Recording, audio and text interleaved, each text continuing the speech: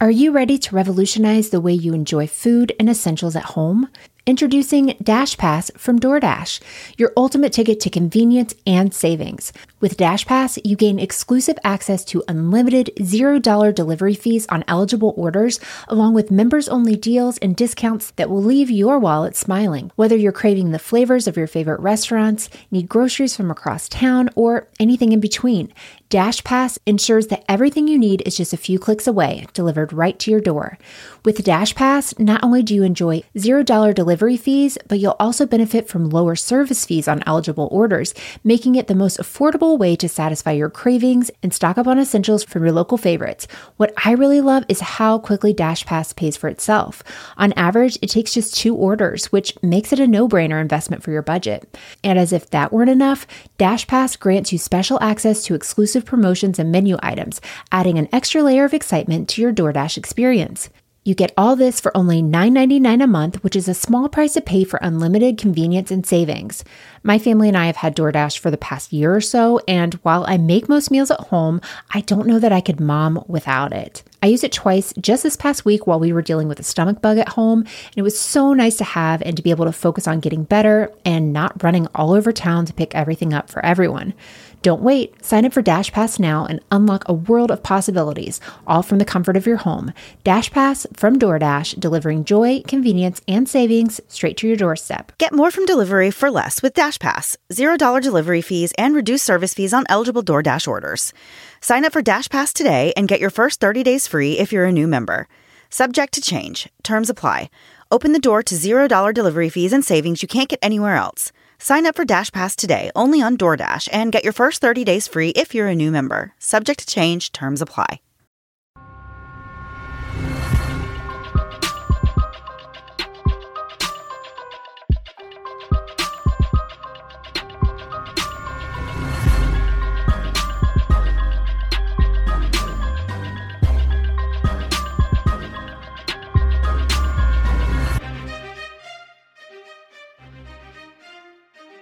Hey guys, and welcome to the Moms of Murder podcast, a true crime podcast featuring myself, Mandy, and my dear friend, Melissa. Hi, Melissa. Hi, Mandy. How are you? I'm doing pretty good. How are you? Doing really well. Thanks for asking. Well, it seems like the polite thing to do at this point. So It actually helps me with editing, so I always appreciate it. I can line our stuff up a lot better when you start the same. If you go off rogue, it's all going to be a mess. So thank you. Perfect. So before we get into today's episode, I just want to quickly say that we're still doing that weird thing on Patreon where we watch Big Brother and talk about it. And I guess this has been kind of a crazy week for Big Brother. I haven't watched any of the episodes yet. Do you not know who has been evicted? Not yet. I'm going to watch right after we record this episode. And then who's HOH and who has the power of veto. It's crazy. I wasn't feeling great yesterday, and I just had the live feed on in the background and was listening, or the day before, and it was insane. I'm like so pumped up. So if you're on Patreon, please listen to it because we don't know why we did it. Well, sometimes I have bad ideas, and this was one of them. Yeah. And so now we're signed on to this for at least for another week and a half. So listen to it, comment, let us know you're there. We'd appreciate it. Yeah. Thank you. Yeah. And if you're not on Patreon and you want to be, you can find that at patreon.com/momsandmurderpodcast.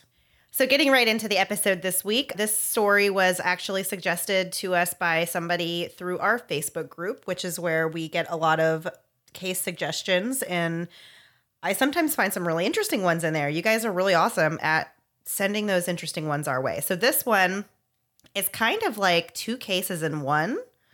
2 for 1. Yeah, it is. It's like a 2 for 1. So thank you for stopping by this week. You are getting a freebie with your regularly scheduled programming. Which is great because last time we divided 1 case into 2. So yeah, so this is perfect. To get us started, we're going to talk about August of 1993. An 80-year-old man named Edward Fonder III disappeared from his home on his 11-acre property. At the time of his disappearance, his daughter, Mary Jane Fonder, was living with him, although their father-daughter relationship was a little bit strained. According to Mary Jane, she woke up at 7 o'clock that morning and made breakfast before going back to bed. She claimed to have heard her father rummaging around the kitchen before leaving the house. And she says that she believed he had gone to the end of the driveway to pick up the newspaper and just drifted off back to sleep. But when she woke up, she realized that her father was nowhere to be found. And after searching for him for a short while, she eventually called 911 around 11 a.m. to report the elderly man missing. Investigators showed up with bloodhounds and completed a thorough search, but the dogs were only able to track the man's scent as far as the driveway before they lost it. It was noticed that Edward had apparently left the house without any of his belongings, including some very important medication that was necessary to keep him alive. He had actually just had heart surgery and was taking medication that he could not survive more than 10 days without, so it was really unlikely that he would take off and leave without that. He had received 2 hip replacements in the past, and because of that, he had metal hips, I guess. It sounds... Yeah, there's other ways to say it, but I'm not able to think about it, and I'm not going to throw a word out there right now. Bionic. Yeah, there you go. So he was unable to walk very well, and he used a cane, which was the only thing that he appeared to have taken with him. Mary Jane and her brother had discussed with the police the possibility that their elderly dad had taken his own life or left on his own accord because he was allegedly depressed over his wife's death and his own declining health. When Mary Jane was asked whether or not she could have had something to do with her father's disappearance, she told the police that it was possible she did something, but she couldn't remember because she was taking several medications at this time. I'm sorry. It's possible? Yeah.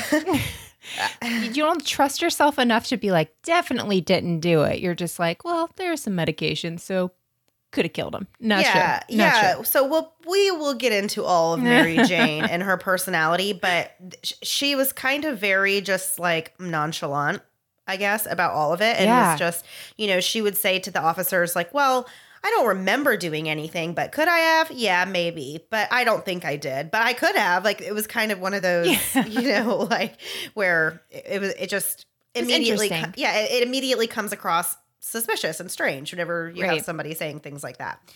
So she said she didn't have any recollection of doing anything to her dad, as I just said, but that she did have memories of killing her dog and a few of the family cats. So this jump is not that far anymore. No, yeah, absolutely. So investigators did find the corpse of a dog in the freezer that they later determined had died from an overdose of diabetes medication. The home itself was in complete disarray, with some of the investigators that responded calling it a hoarder situation.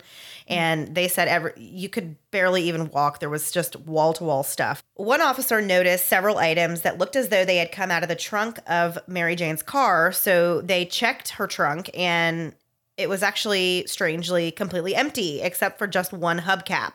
But Mary Jane had an excuse for this. She said that she had recently done her laundry and had cleared out her trunk to make room for it. That does not make any sense. I mean, I guess if you go to a laundromat and maybe you like literally have a hoarder amount of laundry that you have done and you need to put it in your trunk to transport it back home, that's literally the only thing I could think of. Yeah, maybe making room for more hoarding, I guess, but I don't know. Yeah, I don't know either. While searching the home, detectives also found a calendar in Mary Jane's possession that had an X on the date August 25th and the time 8 a.m. penciled in, but she was unable to tell the detectives why she had marked that date and time. Initially, it wasn't believed that Mary Jane had anything to do with her father's disappearance, but as time went on and police continued interviewing her, it became clear that something about her just was not right. One officer described Mary Jane as eclectic, drama-like, and a little bizarre. Same. That is totally you, Melissa. Those are all words. Those are all words. This was terrifying. This entire story, I was like, oh my gosh, I'm Mary Jane. Yeah. Despite multiple search efforts and interviews with Mary Jane and her brother, the case went cold, and Edward, nor his remains, were ever located. But that would not be the last time that Mary Jane Fonder found herself at the center of an investigation in Springfield, Pennsylvania. And before we get into the heart of this week's story, we're going to tell you all about where these two events took place in this week's segment of We Googled This City. So I would like to preface this by saying that sometimes I write these and I think, Melissa, you'll come up with something better, and then you'll add it. This week, I didn't. And so I'm very concerned with how this one ends. So bear with me. I'm going to get a lot of heat for it. It's really never good. So Springfield, Pennsylvania is located in Delaware County on the eastern side of the state with a population of 24,000 as of the 2010 census. It's also located about 8 miles from the next big city, which is Philadelphia. We've reached another town where there's really not a ton of fun facts about, but don't worry, I've made nothing out of nothing. So Springfield, Pennsylvania is actually a sister city with Vancouver, Canada. We still don't understand sister cities. I meant to Google it. It seems to be like a cultural thing where you swap things. I don't know. It just doesn't seem to be. We could do without sister cities, let's be honest. But Vancouver, Canada, oh, Canada, we love you. If the name Springfield sounds familiar, that could be because it's also the name of the fictitious town in The Simpsons. Oh. Yeah, there you go. There's basically one fact. Al Martino, who was most famous for his role as Johnny Fontaine in both Godfather 1 and 2, had a home there, and he actually died in his childhood home in Springfield, Pennsylvania in 2009. And now, hold on, I got to pump myself up for this. I can do it. And now, Mandy, I'm not sure if you're ready to continue with the episode, but if you're not, I'm going to make an offer you can't refuse. And that is my Marlo Brandon impression. And please, dear God, go. Just talk. Say words. So as we said before, the years continue to pass, and the disappearance of Edward Fonder III remained a cold case, although his daughter Mary Jane Fonder was considered a primary suspect in his disappearance. So we're going to back it up a little bit and talk about Mary Jane, who she was, and how we even got to this point. Mary Jane was born on July 5th, 1942, to Alice and Edward Fonder. She had one brother, who was Edward IV, who was raised with her in Philadelphia. Edward Fonder III was a machinist, and Alice was a proofreader. Mary Jane had a typical childhood where she and her brother spent time at church and at their grandmother's house where they played with their cousins and friends. But when she was 8 years old, things began to change, and she started to have emotional outbursts and struggled in school. When Mary Jane was 16, her brother moved away for college, which left Mary Jane feeling like she had nobody to talk to. She missed her brother terribly and the bond that they had shared.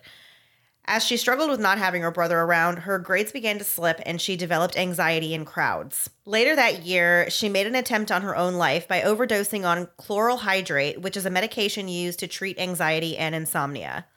She was hospitalized for a month before she was considered mentally stable enough to go home. Following the attempt on her life, Mary Jane dropped out of high school and worked odd jobs, including at a ceramics studio, a department store, knitting factories, and at a publishing company where she worked for 8 years, which was the longest she ever held the same job. One of Mary Jane's favorite ways to escape her reality was by visiting the cabin on the 11 acres of land that her parents had purchased when she was younger. She preferred life in the country more than the life she had in Philadelphia. But neighbors and friends of the family recall that things weren't always perfect for the Fonders, and that the Fonder parents were often arguing with each other and with their kids. Due to her lack of social skills and her emotional issues, Mary Jane was never able to form romantic relationships and didn't really begin dating at all until she was in her late 30s. None of the men that she dated turned out to be serious or long-term. One of Mary Jane's friends, Rosalie, said that Mary Jane was a very lonely person and she only ever wanted someone to settle down and be happy with. She switched apartments as often as she switched jobs, even living in some questionable neighborhoods that led her to being mugged and assaulted. In 1981, her parents moved to the country home permanently, where they both began to decline in health. In 1987, when Mary Jane was 45, she moved to Springfield Township to help provide care for her parents in their old age. Several years later, her mother suffered circulation problems and needed a leg amputation, but the surgery went awry and left her in a coma for 4 months before she passed away. Following Alice's death, Ed Fonder became angry and depressed and took much of this out on Mary Jane. After a while, he barely spoke to his daughter at all, aside from the occasional snarky remark. The 80-year-old man was pretty much confined to his home due to not being able to walk without his cane, but he had started to regain some of his strength and was able to take short walks around the property. Then, on August 26th, he went missing. Rumors spread throughout the community that the garbage man had made a comment about some of the Fonders' trash bags being really heavy and smelly, which led to more rumors that Mary Jane had actually disposed of the body in trash bags. Another rumor was that the garbage truck actually ran over Ed Fonder and then tossed his body in the back to cover it up. Now, that's a rumor. Yeah. That's a real big one there. In the year following the disappearance, there were several unconfirmed sightings of Ed, but the leads ended up going nowhere. In April of 1994, Ed's wallet was found in a mailbox with all of its contents still inside, but the whole thing had been wiped clean of fingerprints. A common thing that came up during police interviews with Mary Jane was the notion that she was taking a number of prescription medications at the time of her father's disappearance, and because of that, she could have done something to him, although she said she did not remember. Eventually, police exhausted all of their options for connecting Mary Jane, or really anyone else, to Ed's disappearance, and the case went completely cold. But the investigation would get a little revival several years later in 2008 when Mary Jane once again found herself in a sticky situation. And now we're going to take a quick break to hear a word from this week's sponsors.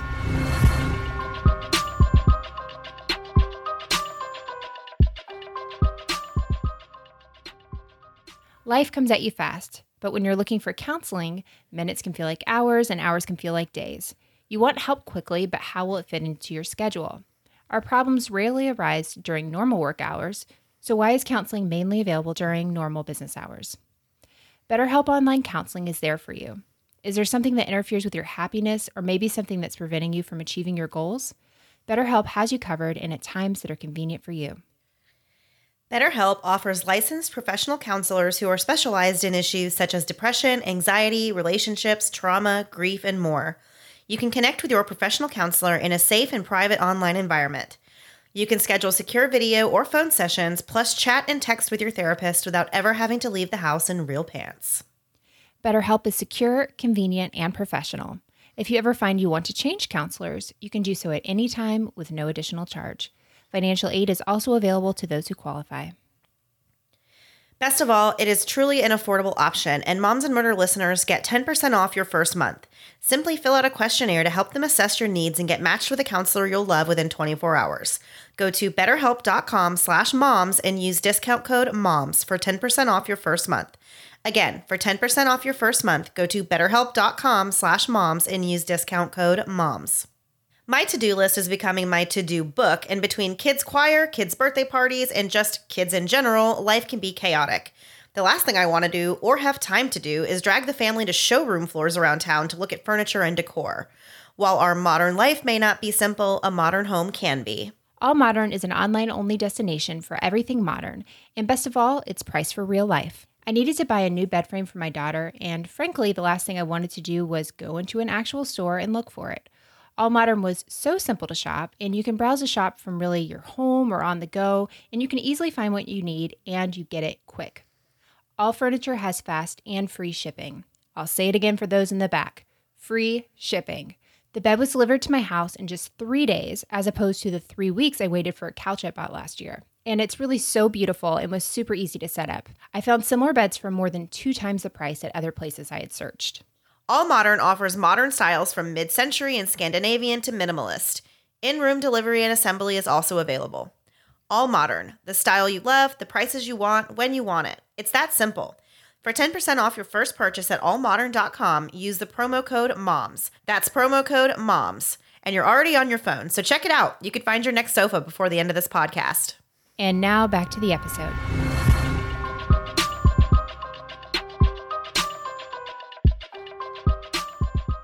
By 2008, Mary Jane had successfully moved on with her life since the passing of both of her parents.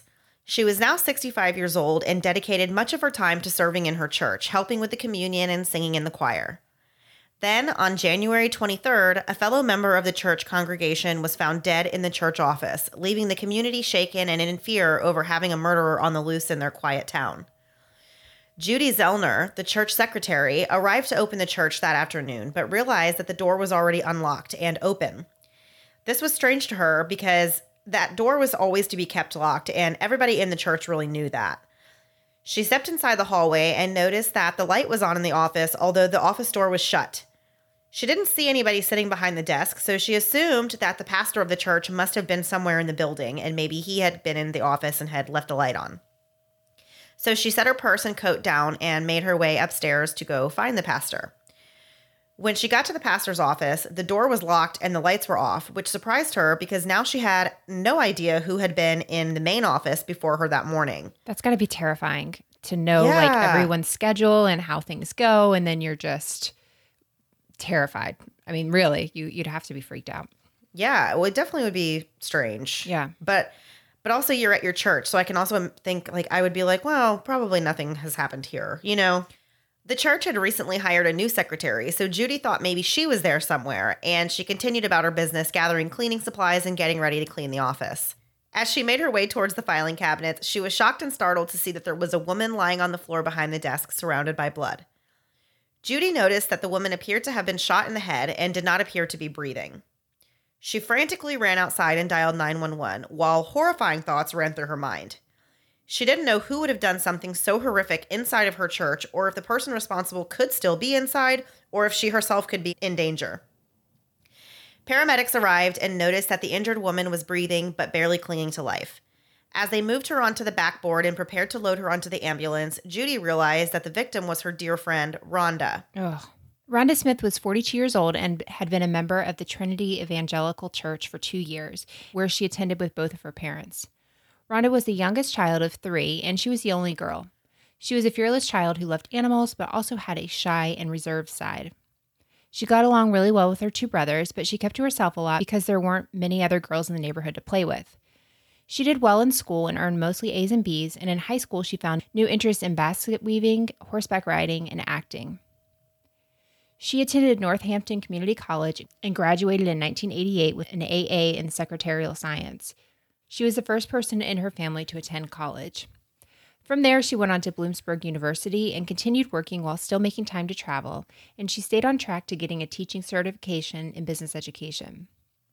But something changed in Rhonda during this time. She began losing her appetite and developed insomnia and deep feelings of paranoia and became convinced that even her closest friends and family could not be trusted. In November of 1991, it all came to a head when Rhonda suffered what she referred to as a total emotional breaking point after almost getting into a car accident on the way to one of her national exams. Her constant anxiety increased to the point where she believed there were secret cameras in her apartment, and she eventually had to move back in with her parents. Rhonda's mental and emotional state continued to deteriorate, and she was eventually diagnosed with bipolar disorder in November of 1991. Having bipolar disorder was hard for Rhonda to accept. She did get a degree from Bloomsburg University, but it was not the one she was working towards. She got a degree in business administration, and although she attempted to take the teaching certification exams several times, the symptoms of her bipolar would prevent her from doing so. Her dad described it in something I read as her being a fighter, that she always would get knocked down in life. She would always get back up, but life really did kind of knock her down quite a bit. Yeah. Over the next several years, Rhonda was hospitalized numerous times, but she never gave up on building a life for herself in spite of her struggles. Because she had some difficulty keeping a job, she was often in financial trouble, but she insisted on living on her own and paying her own way, although she maintained a close physical and emotional relationship with her parents. When they started attending the Trinity Evangelical Church, Rhonda flourished. She loved the pastor, the congregation, and she began making new friends. Before long, she was singing in the choir and involving herself more and more into the church. Eventually, Rhonda confided about her financial troubles to the pastor, Gregory Shreves. He counseled her on several occasions, and he asked the congregation to help Rhonda. She received a few $1,000s from the church, which she used to pay her rent, electricity bill, and phone bill. She was so grateful for the help of the church that she stood in front of the congregation to thank them all just 2 weeks before she was found shot to death. Because of Rhonda's history with bipolar disorder and extreme bouts of depression, investigators initially wondered whether or not she may have taken her own life. The theory seemed absolutely ridiculous to those who knew her, especially because of the fact that there was no gun found at the crime scene. But police theorized that if someone had stumbled upon a suicide in the church, they could have removed the gun themselves so that it looked like a murder instead, because many in Rhonda's church believed that taking your own life is a sin, and friends of Rhonda's may not want her to be remembered that way within the church. In addition to not finding a weapon at the scene, police also really didn't find much of anything else either. There was no evidence that the church had been robbed or that Rhonda had been sexually assaulted. Rhonda's purse was left untouched, and the computer she had been working at was still on. Nothing really looked out of place, and there were no witnesses that saw anything strange that morning. Investigators did find a bullet lodged in a window pane inside the office, but there were no shell casings anywhere, which led them to believe that the gun used in the shooting must have been a revolver, because revolvers retain the shell casings inside instead of ejecting them out. A copper jacket from a second bullet was also found near Rhonda's body. She had been shot twice in the head, and despite advanced life-saving measures, she passed away in the hospital later that day. Because there was no evidence of any other crimes having taken place, investigators knew they had to be dealing with a personal vendetta situation, and they began speaking with all of the people who knew Rhonda, trying to figure out who would have wanted to hurt her. The more people they spoke with, the more clear it became that Rhonda really didn't have any enemies, and she had good relationships with the people who were close to her. On a search through Rhonda's apartment, it was obvious to detectives that Rhonda had been struggling. She did not have a lot of belongings, and her computer wasn't even connected to the internet, so they weren't really going to get a lot of leads there. They did find an address book and started dialing the numbers of Rhonda's friends and past boyfriends, but everyone they spoke to had alibis for the time of her death. Pastor Shreves was questioned, and he told the police that Rhonda had been standing in as a temporary secretary at the church and only came in a few times to help. The day she was murdered, he was away on a retreat, and he said that the only other people that knew that she would be in the office that morning were himself and the church council president, but he also had an alibi. Of course, the pastor was adamant that nobody in the church could be capable of something like this, and he took his profession very seriously, so he was very hesitant to really gossip about any of the members in his congregation. But he did tell police that there was one person at the church who struck him as odd. That person, of course, was Mary Jane Fonder. The pastor didn't remember exactly when he first met Mary Jane, but he came to know her the same way the rest of the church members did. As an eccentric old lady with an interesting appearance, often wearing different wigs and talking everyone's ear off. Many people in the church found Mary Jane to be a little bit annoying and strange, but she was considered harmless and well-intentioned. But at some point, Mary Jane took a liking to Pastor Shreves and became almost obsessive with her admiration. One day, Mary Jane showed up to the pastor's office looking to talk. He invited her in to sit down, and Mary Jane spent over an hour rambling on about her life, telling him how pretty and talented she used to be in her younger years, about her experience with her sick parents, and how her life changed after they were gone. The pastor listened to her without offering up any opinions because he felt like she really just needed to get this out of her system. But then out of nowhere, Mary Jane looked at the pastor and said, "You can't deny what's going on between us." What? That's me holding a knife and doing stabbing. Yeah, that is really strange. Right? So the pastor was stunned, and Mary Jane had never expressed any sort of romantic interest in him before, and he certainly hadn't expressed any towards her. He cut their conversation short, and Mary Jane left, but she would continue to insert herself into the pastor's life by calling his home daily and leaving messages that were mostly of the "hope you have a really great day" variety, but they were all really rambling in length, and she would frequently talk for 4 minutes straight until the machine actually cut her off, only to go back and to leave another 4-minute message, and so on and so on and so on. But that's not where the obsessive behavior ended. Pastor Shreves noticed one day that there was extra food in his freezer that he had not bought for himself. He often left his door unlocked, and having food put in his fridge continued to happen a few more times. Okay. Okay. So when I started reading about this part of the story about, there being like food in there and everything, I just couldn't stop thinking about that. The GIF, the Whoopi Goldberg GIF. Oh, you in danger, girl. You in danger, girl. That is all I could think of when I was reading about this part of the story. What is it? Also, the Julia Roberts movie, Sleeping with the Enemy, when she opens her cabinets and she'd been married to like a man that was like super obsessive, and all of the cans were turned facing forward, and so she knew he had been in her house, like like it was normally a mess, and she sees that, and that was like the big freak out. So I'm always, but if somebody put more food in my freezer, I'd probably just like leave a grocery list for next time and just hope for the best. So at first, he did not connect the dots that Mary Jane was coming to his house and stocking his fridge, but then one day she called him and he picked up the phone and she asked if he needed any more food. He told her not to do that anymore, and he started locking up his house. Mary Jane would then leave the groceries she bought for him on the porch, and eventually she became very upset when the pastor refused to take them inside, and he just let them sit there and rot, which is very like passive aggressive. Yes, it is. Like, you could have brought him to a soup kitchen or something, but I get it. Like you have to be scared of this person. She hasn't done anything to outright like be violent or anything, but you don't want to give her any room to make any moves or anything. But she is like, you look at these pictures of her, she's like she looks like a sweet old lady. Honestly, if you're she does. By appearances, you wouldn't think anything. So I get how you'd also not want to be paranoid, but I don't know. Maybe her love language is giving food, but it's really bizarre. Are you ready to revolutionize the way you enjoy food and essentials at home? Introducing DashPass from DoorDash, your ultimate ticket to convenience and savings. With DashPass, you gain exclusive access to unlimited $0 delivery fees on eligible orders, along with members-only deals and discounts that will leave your wallet smiling. Whether you're craving the flavors of your favorite restaurants, need groceries from across town, or anything in between, DashPass ensures that everything you need is just a few clicks away, delivered right to your door. With DashPass, not only do you enjoy $0 delivery fees, but you'll also benefit from lower service fees on eligible orders, making it the most affordable way to satisfy your cravings and stock up on essentials from your local favorites. What I really love is how quickly DashPass pays for itself. On average, it takes just 2 orders, which makes it a no-brainer investment for your budget. And as if that weren't enough, DashPass grants you special access to exclusive promotions and menu items, adding an extra layer of excitement to your DoorDash experience.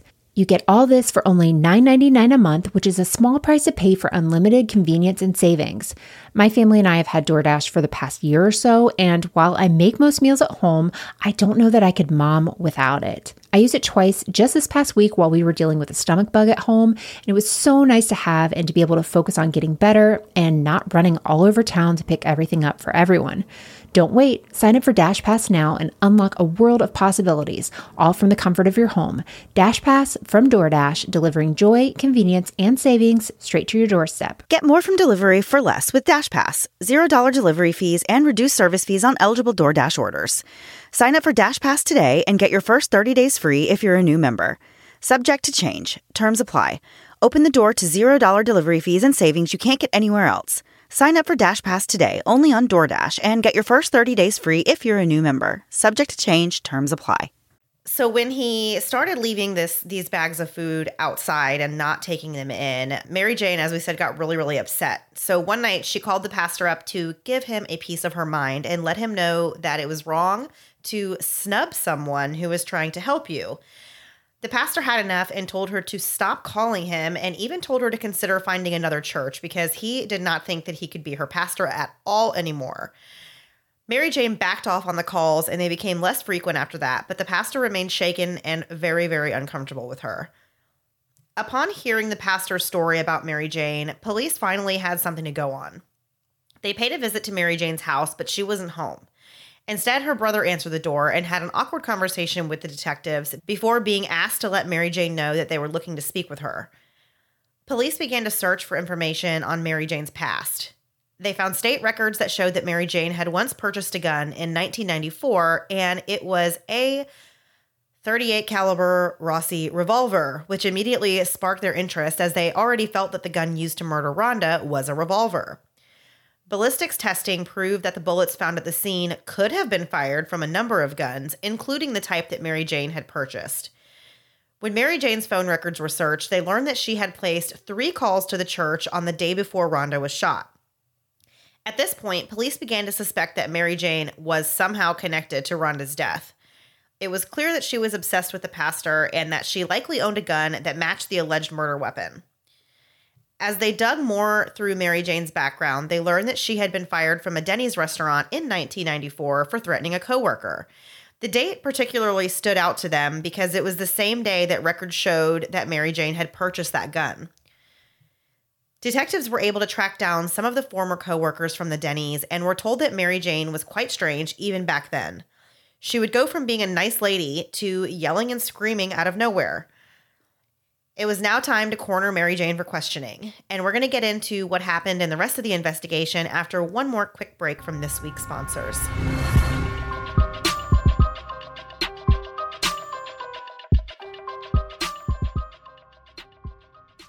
Monday morning, I woke up, got out of bed, was ready to conquer the day, and then I remembered there was no food in this entire house.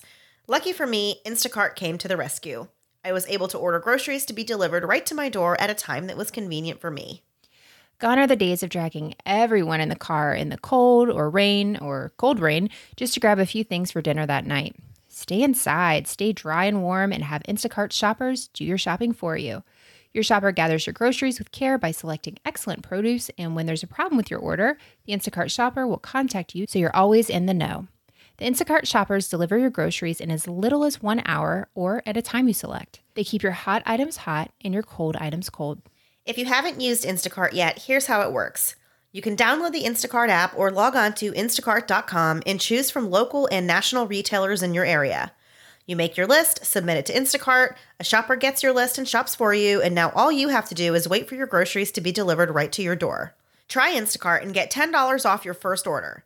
To get this limited time offer, go to instacart.com or download the mobile app and enter our promo code MOMS10 at checkout. That's $10 off your first order today at instacart.com or through the mobile app, and don't forget to enter our code MOMS10. And now back to the episode.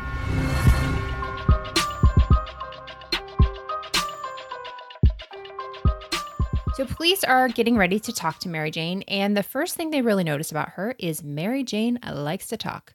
Although she claimed to have nothing to do with Rhonda's death, she told the investigators that she had called up to the church 2 days before the murder to talk to the pastor and leave him a message, but she was surprised to hear Rhonda pick up the phone. Rhonda told Mary Jane that the pastor was away at a conference and that she was standing in as his secretary for a few days. The officers were totally shocked to learn this.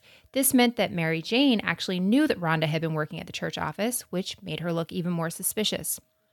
She claimed that she had talked to Rhonda for about 10 minutes, including a conversation about Mary Jane being unhappy living with her brother, and that Rhonda had told her about an apartment next to hers that was vacant. So this lady's being nice to her and giving her information, to possibly help her, and she's a monster. Yeah, it's terrible. It's terrible, yeah. The officers then asked Mary Jane to tell them about Wednesday, which was the day that Rhonda died, because up to this point, all she wanted to do was talk about the 2 days before the murder.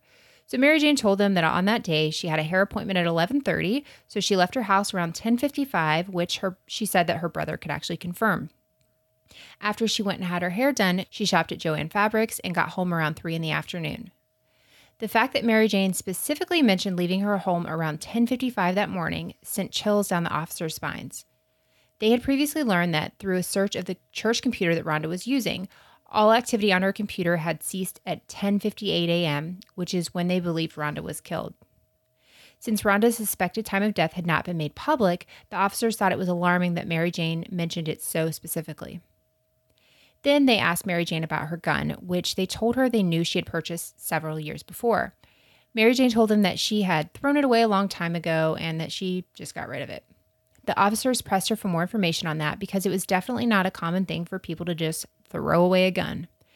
Mary Jane said that she just threw it out of her car window somewhere along the road or maybe in the woods. Officers were horrified and asked her whether or not she was concerned that someone else could have found the gun, like a child or even an adult that may not have had great intentions. And Mary Jane then changed her story and said she had actually thrown the gun in a lake, specifically Lake Nakamixon in the Deep End. Oh my goodness, this woman. Yeah, I just like how she's like, oh, that doesn't fit what's going on. Yeah. What if I tweaked it a little bit? Does that help things? Can I go home now, officer? So she claimed that she had disposed of the gun on the very day that she bought it because she was afraid that police would think she was going to use it to kill her former boss at Denny's because, of course, that was why she got fired. She had threatened someone.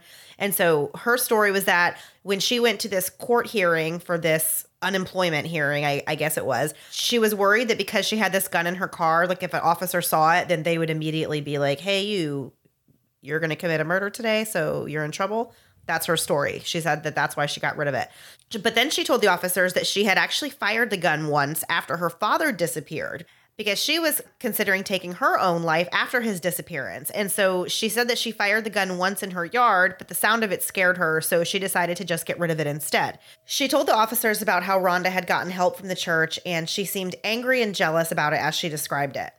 She said that she didn't know the church was even rallying to help Rhonda until the day that Rhonda stood up and said thank you to the church. The officers could tell that this was a huge point of contention for Mary Jane, and considering everything that she had already just told them, they believed that she had killed Rhonda out of jealousy. All they had to do now was prove it. The officers visited the salon where Mary Jane said she had an appointment on the day of the murder and were able to confirm that she did, in fact, sign in for her appointment at 11:22 a.m. The hairdresser who did her hair specifically remembered Mary Jane because she always wore a wig, but on this particular day, she came in and took the wig off and had her real hair washed and styled. In a stroke of pure luck, Mary Jane had accidentally left the wig at the salon that day, which the hairdresser gave to the police, who then sent it off for testing. They were specifically hoping that they would find gunshot residue on the wig, which would prove that Mary Jane had been the one to fire the shots that killed Rhonda. To test their theory even further, the officers decided to drive the route from Mary Jane's house to the church and then to the salon to see if their timeline would fit.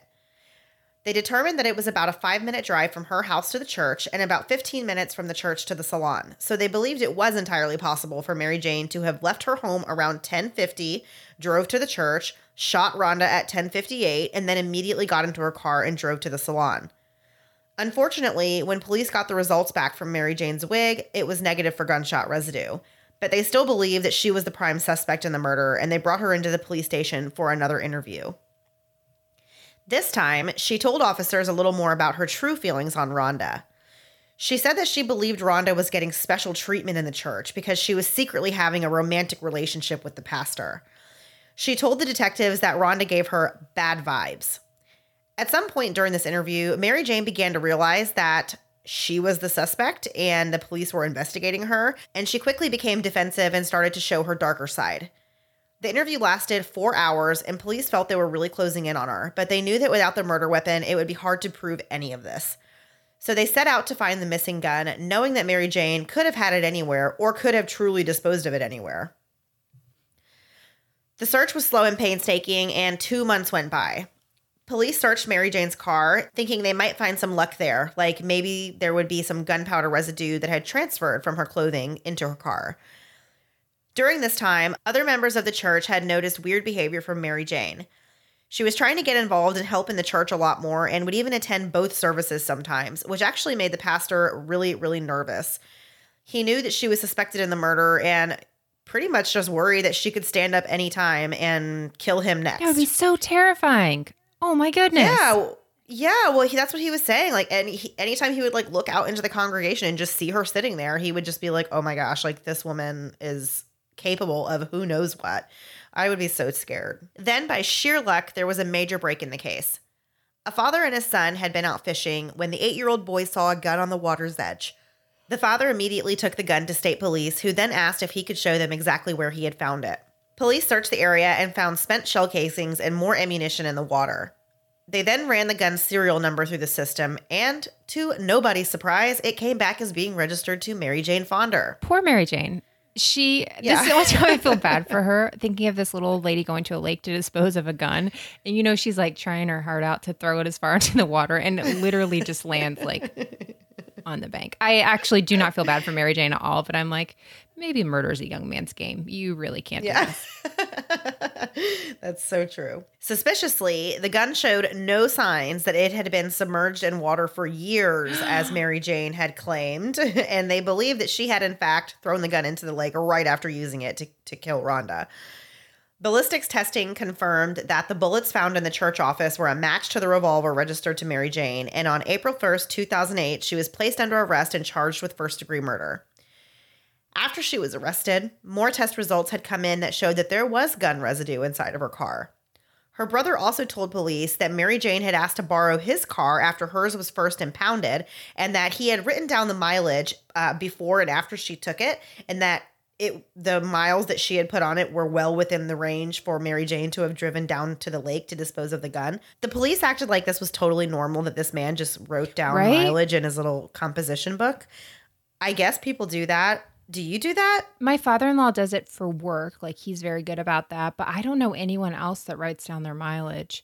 But that's kind of like checkbooks. Like, I don't know a lot of people my age that balance their checkbooks. Like, actually, like my mom sits down and does her checkbook. I'm like, I just hope for the best. Just, use your debit card. Why do you need to? I just log into my online banking. You don't need any of you that. can see everything. But then you don't always know. Like, when something hits and it surprises you, that's always a little terrifying, but that's just because I have a terrible memory. But no, I get like, but I think maybe that was just like his personality, because he seemed a little quirky too. Yeah. Police believe that Mary Jane killed Rhonda out of a jealous rage after convincing herself that there was a secret love affair going on between her and the pastor. 9 months after Rhonda's murder, Mary Jane went on trial and was found guilty of first-degree murder. When she was sentenced to life in prison, she stood up and told the court that she didn't kill Rhonda and that she thought she was a lovely person. She said, I'm quoting this, "I'm sorry she's gone, but in the same respect, I will be gone too. I'm the second person in the church to be murdered by the system." I mean, come on. Calm down there, Mary Jane. Calm down. Yeah, that is a strange way to get sympathy. She attempted to appeal her conviction, but dropped the appeal in 2010, saying that she felt as though living in prison was her destiny and that she believed God wanted her to be there. She also finally admitted to the murder and apologized for lying and saying that she didn't do it. In the course of the investigation into Rhonda's murder, police discovered that Mary Jane had been collecting her father's pension checks for years after he was legally declared dead, which led them to reopen the investigation into his disappearance. 8 years after Mary Jane's conviction, the case of her father's disappearance got even more attention. At this point, it's 2018, so this is just last year. For years, Mary Jane and her brother had refused to allow searches on the property where Ed Fonder III was last seen, but the home was sold to a neighbor who agreed to let investigators have full access to the land. Metal detectors and ground-penetrating radar were brought in, but unfortunately revealed nothing. Just 2 weeks after the search of the property, Mary Jane suffered cardiac arrest and died in the prison infirmary on June 4th, 2018, at the age of 75. Any information that she may have known about her father's disappearance died along with her, but officials say they will still continue in the search to find his remains despite the fact that Mary Jane has passed away. They still believe that she is a prime suspect in what is likely another murder. That's just so much. I'm so glad that she finally confessed. I don't know how much that, I'm sure that has to, does that help the family? I don't know if it would, but she was such a blabbermouth. Eventually she was going to accidentally say it, but I don't know. Yeah. Super sad story, though. And I felt really terrible for Rhonda's parents because they seemed to all be very, very close and they adored her and thought she was doing better. And to have that happen was just horrifying. So, and really literally over nothing. It was over this perceived thing that like wasn't even true and just jealousy and yeah, and Pastor Schriever did not want you, so you're good. No, he didn't want anyone like that in the church. No. Like, that was not even a thing that was going on. Right. So yeah, just very, very crazy story. And I hope they do find that the man. I hope they do find him one day, and like are able to find it. I mean, it's been a long time now, but crazier things have happened. Yeah, for sure. Okay, so that was the case for this week. Thanks for listening, guys. Ooh, and next week we have a really cool episode. Very neat, very special. We do. But that's all we're going to say. Tune back in next week. Yes, it is going to be so fun. So fun. So before we get out of here, we're going to do what we always do, which is last thing before we go. So we are going to take a few minutes and just talk about nonsense. Things that don't matter. Things that do not matter. So one of our lovely listeners, we actually met in Atlanta when we went to our little meetup last year, Jennifer Garner. And she brought us the coolest shirts. It's totally the Jennifer Garner. Duh. Yeah.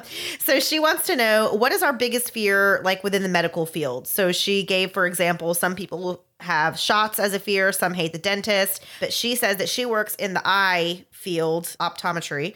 And she says she sees some of the biggest babies in the world there. So she wants to know, what is our biggest fear within the medical field? What do you got, Mandy?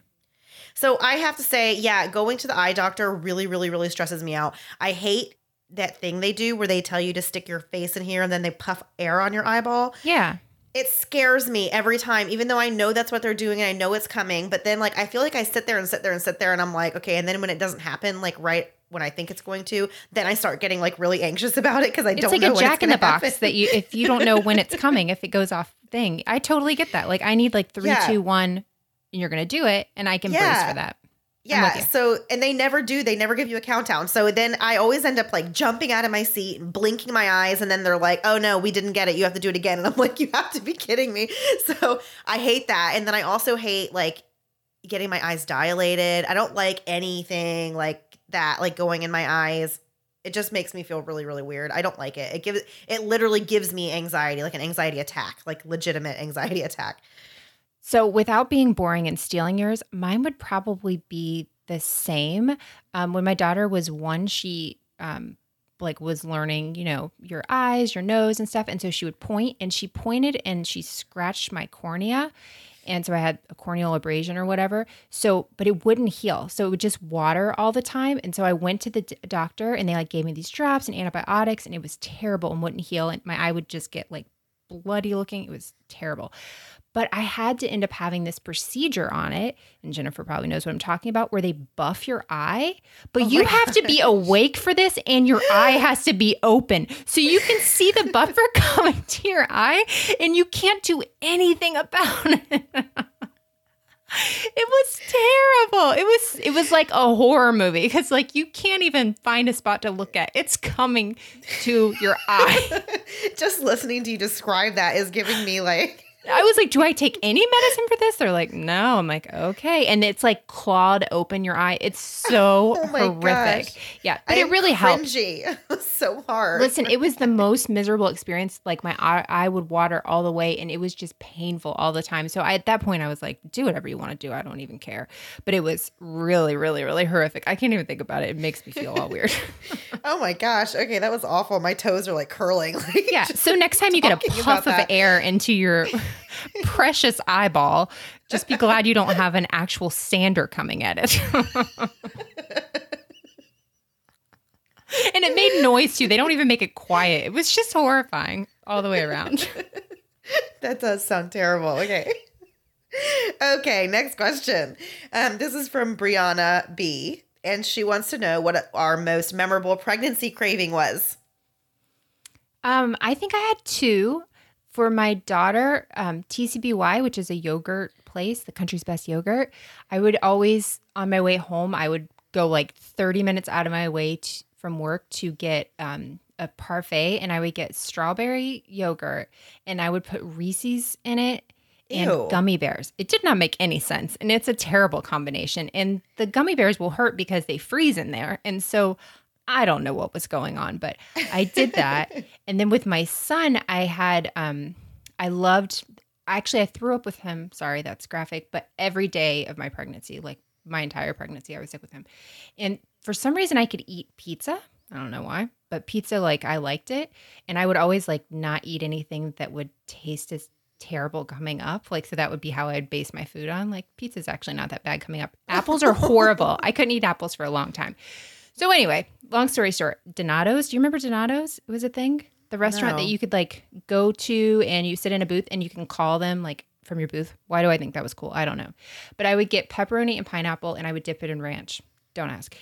And I would call every day, like probably 3 or 4 times a week, and I would go get that. And that was like the only thing I was really eating regularly. I would go pick it up. And I called one day, and I'm like on my way, and I hadn't eaten that day, or I'd eaten something and I'd already thrown up, and was really excited. And they're like, hi, thanks for calling Donato's. We've closed all the Donato's in Florida, but we hope you'll meet us. And I don't know how I didn't keep them in business, because I was eating there all the freaking time. Or they like saw my number and were like, not this one again. She's been puking our parking lot. We can't take this anymore. I wonder if they're still open now. Now I'm concerned. You have to go look that up. Okay. So Melissa knows that I am like completely obsessed with Chipotle, and I go there so often. And like, if you ask me to go out to lunch and also ask me to pick the place, that's where we're going to go. So if you want to go anywhere else with me to eat, then you have to pick the place. Like, that's just how it's going to work. I don't think we've ever gone anywhere together that hasn't been that or Chick-fil-A. I know. Or even if I bring food to your house, it's usually that. It's like Chipotle or a public sub. So that's it. Those are the only things I eat. So that love actually started in my first pregnancy. And that, like you said, was like one of the only things that I would eat. I would just go like 3 or 4 times a week and get Chipotle. And back then I was a lot thinner, and I was just eating burritos like every other day. And so I obviously gained a lot of weight in my pregnancy from just eating burritos. Yeah. And then burritos will do that to you.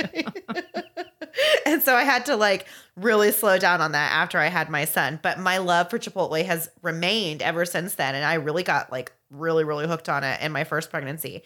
And then with my little guy, I was the opposite. I didn't want like spicy, nothing like that. I actually didn't even want Chipotle in my second pregnancy. Not that much. I mean, you still Not any more than I do like regularly. But with him, it was all sweet stuff. So I wanted to eat sweet tarts all the time. Actual sweet tarts, you know, that come in the little. Yeah, I love those. Anymore. Yeah. So I want to eat those. And then hot fudge sundaes from McDonald's. Ooh. I would just always go ride through and just be like, just pour all the hot fudge on top and give it to me. I would just drink hot fudge. What percentage of the time do you think that their ice cream machine was broken? So many times. And there is nothing worse than, there's nothing worse than going to McDonald's and having the ice cream machine be broken unless you are 36 weeks pregnant and dying for a hot fudge sundae. Yeah. No, you can't really even beat that. That's the worst. But yeah, anytime they go, I just want to like peel out in my van and be like, I'm going to show them. I don't. I drive according to the laws. But yeah, it's... Ugh. I know. Well, yeah, right. Because if they tell you the machine's broken, you're like, okay, sorry for asking. I'm so sorry. Can I help you come fix it? I'll come right in. Yeah. So that's it. So yeah. Wow. Well, this was another informational episode. Oh, and we talked about the chocolate covered cherries last week that I liked for Valentine's Day. But that was another thing I liked. But I didn't really express my love for them enough to say that in my pregnancy with my daughter, you know how you have to take the glucose test? Well, I ate the entire box, the top and the bottom. And Wait, what are we talking about? Chocolate covered cherries, those things that, sorry. Ew. So this is, no. Are they like, ew? Like maraschino cherries? First of all, I've never used that word in my life, but yes. They're the cheap ones, the Aunt Annie ones that I adore. That is disgusting. You need to back off of this craving. And so anyway, but I ate the whole box, which is 2 levels. I don't even want to know how many like servings it is. And the next day I took my glucose test and my doctor called me to tell me I failed. And I was like, do you think, is there a chance eating an entire box? She's like, a row? I was like, no, a box. She's like, that's definitely why you failed, but you have to take it again. So if you've never been pregnant or planning to be pregnant, good luck. It is a real roller coaster. But food is amazing. It tastes so good. It is. Unless it tastes terrible because you're puking it and apples are the devil. So. Yeah, that's true. I was actually one of the lucky ones. I didn't really get morning sickness. That's so cute. I love when you talk about this. I did a little bit, but it was gone by the time I was like 11 weeks. I honestly cannot imagine anything worse than being like vomity all the time. The only thing worse than being vomity, like 16 weeks and 2 days for my daughter, I totally remember that because I had to go to the hospital. I was dehydrated. And then with my son, nothing's worse than puking and your daughter coming in to like talk to you and ask questions and you just have your head in the toilet. You're like, I just can't do this anymore. I really, really can't. But she wouldn't even stop and like be like, are you okay? Because it just happened all the time. So she would just Everyone have a great week. Bye, guys. Bye. Thanks so much for listening to the Moms and Murder podcast. Make sure to check back with us next week for a new episode. You can also find us at momsandmurder.com, where you can connect with us via social media. Please make sure you subscribe and give us 5 stars, because giving us 4 stars would be a crime. Thanks so much.